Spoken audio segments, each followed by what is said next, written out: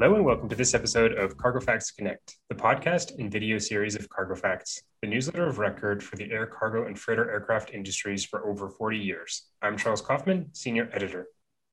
And I'm Jeff Lee, Associate Editor. It's Friday, May 14th, and this is our weekly wrap. Before we begin, a special thanks to our sponsors and advertisers, which include 321 Precision Conversions, Anchor International, AEI, C-Cubed Aerospace, EFW, GCAS, IAI Aerospace, Telair, and ULDrentals.com. Jeff, for starters, we've seen quite a lot of activity this week with A321-200 conversions. What were some of the highlights from this week? Oh, yes, in recent weeks, actually, firstly, congratulations again to 321 Precision Conversions for STC. And, we will shortly see the first aircraft going over to Malta for SmartLynx. So that will be exciting to see. And we know that the second frame that they'll convert is already there at the Avasite facility. And in addition to that, we know that the next frame the first frame actually that they'll convert at the PEMCO facility in Tampa is already there on site, and they'll begin work on that shortly next month. So, going back to this week, we saw ST Engineering in Singapore and the sovereign wealth fund Temasek announced that they'll set up a JV for narrow-body freighters, leasing narrow-body freighters, which is interesting because we've seen similar kind of JV, freighter leasing JVs. But ST Engineering itself already has an asset management division, and they are actually the first lessor that we know of to have both A320 and A321 conversions, because the first A320 that went into conversion recently is actually owned by ST itself.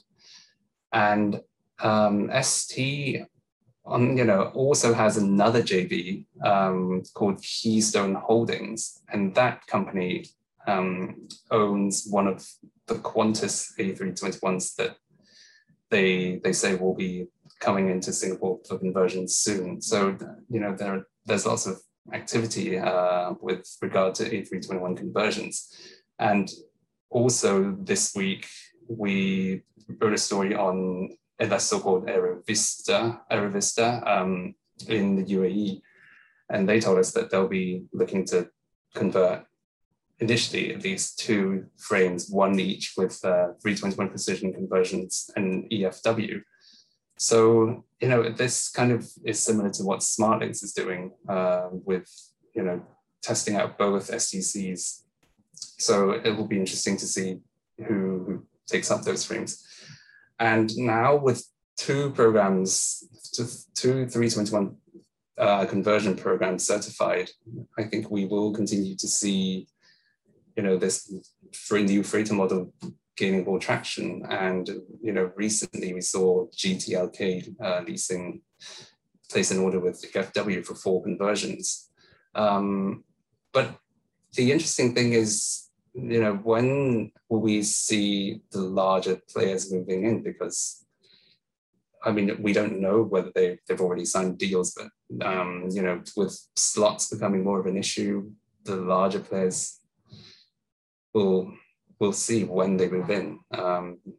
But it's interesting that so far the known orders haven't come from the large players, and unlike with the 737-800, for example, where GCAS was very early to move in with large numbers of conversions. So I guess we'll just see. But switching gears a bit to the 767, which also is seeing a lot of activity these days, with 21M in the US joining, the list of DHL CMI providers.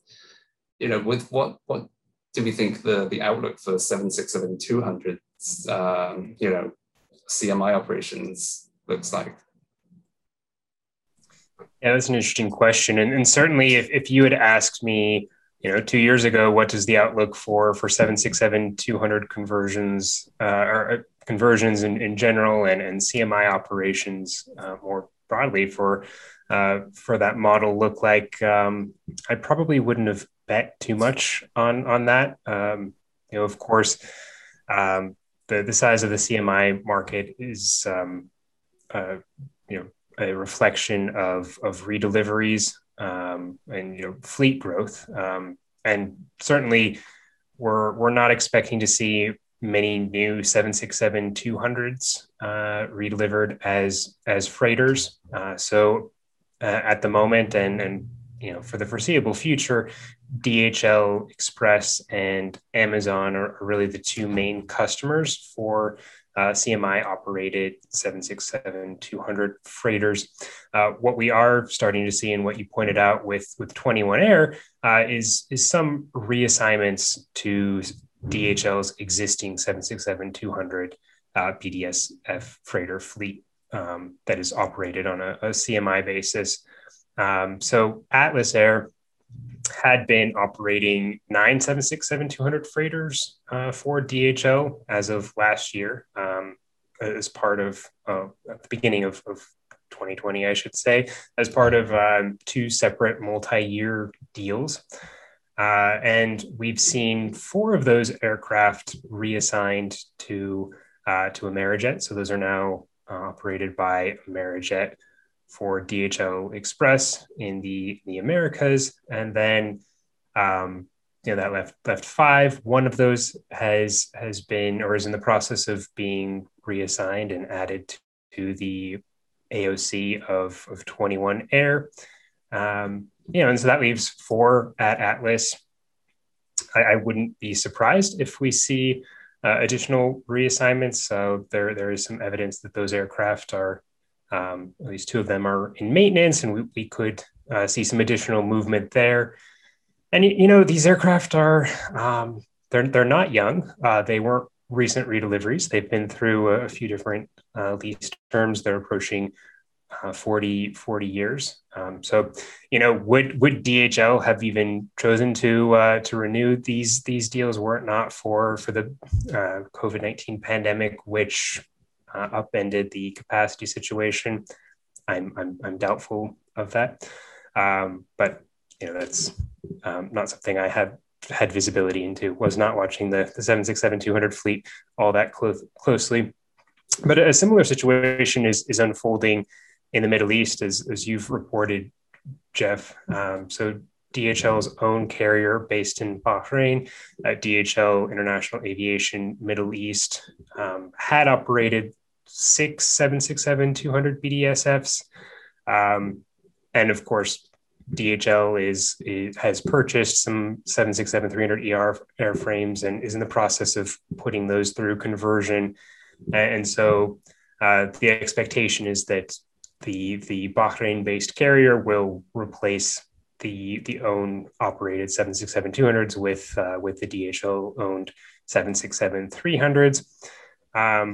But given the capacity situation, the market for medium wide body capacity is still very hot, and we already are starting to see that even if these 767s aren't going to be operated by DHL's own carrier, there's a strong possibility, at least, that they'll be operated for DHL Express, perhaps in a different region and under different terms, so on an ACMI or CMI basis.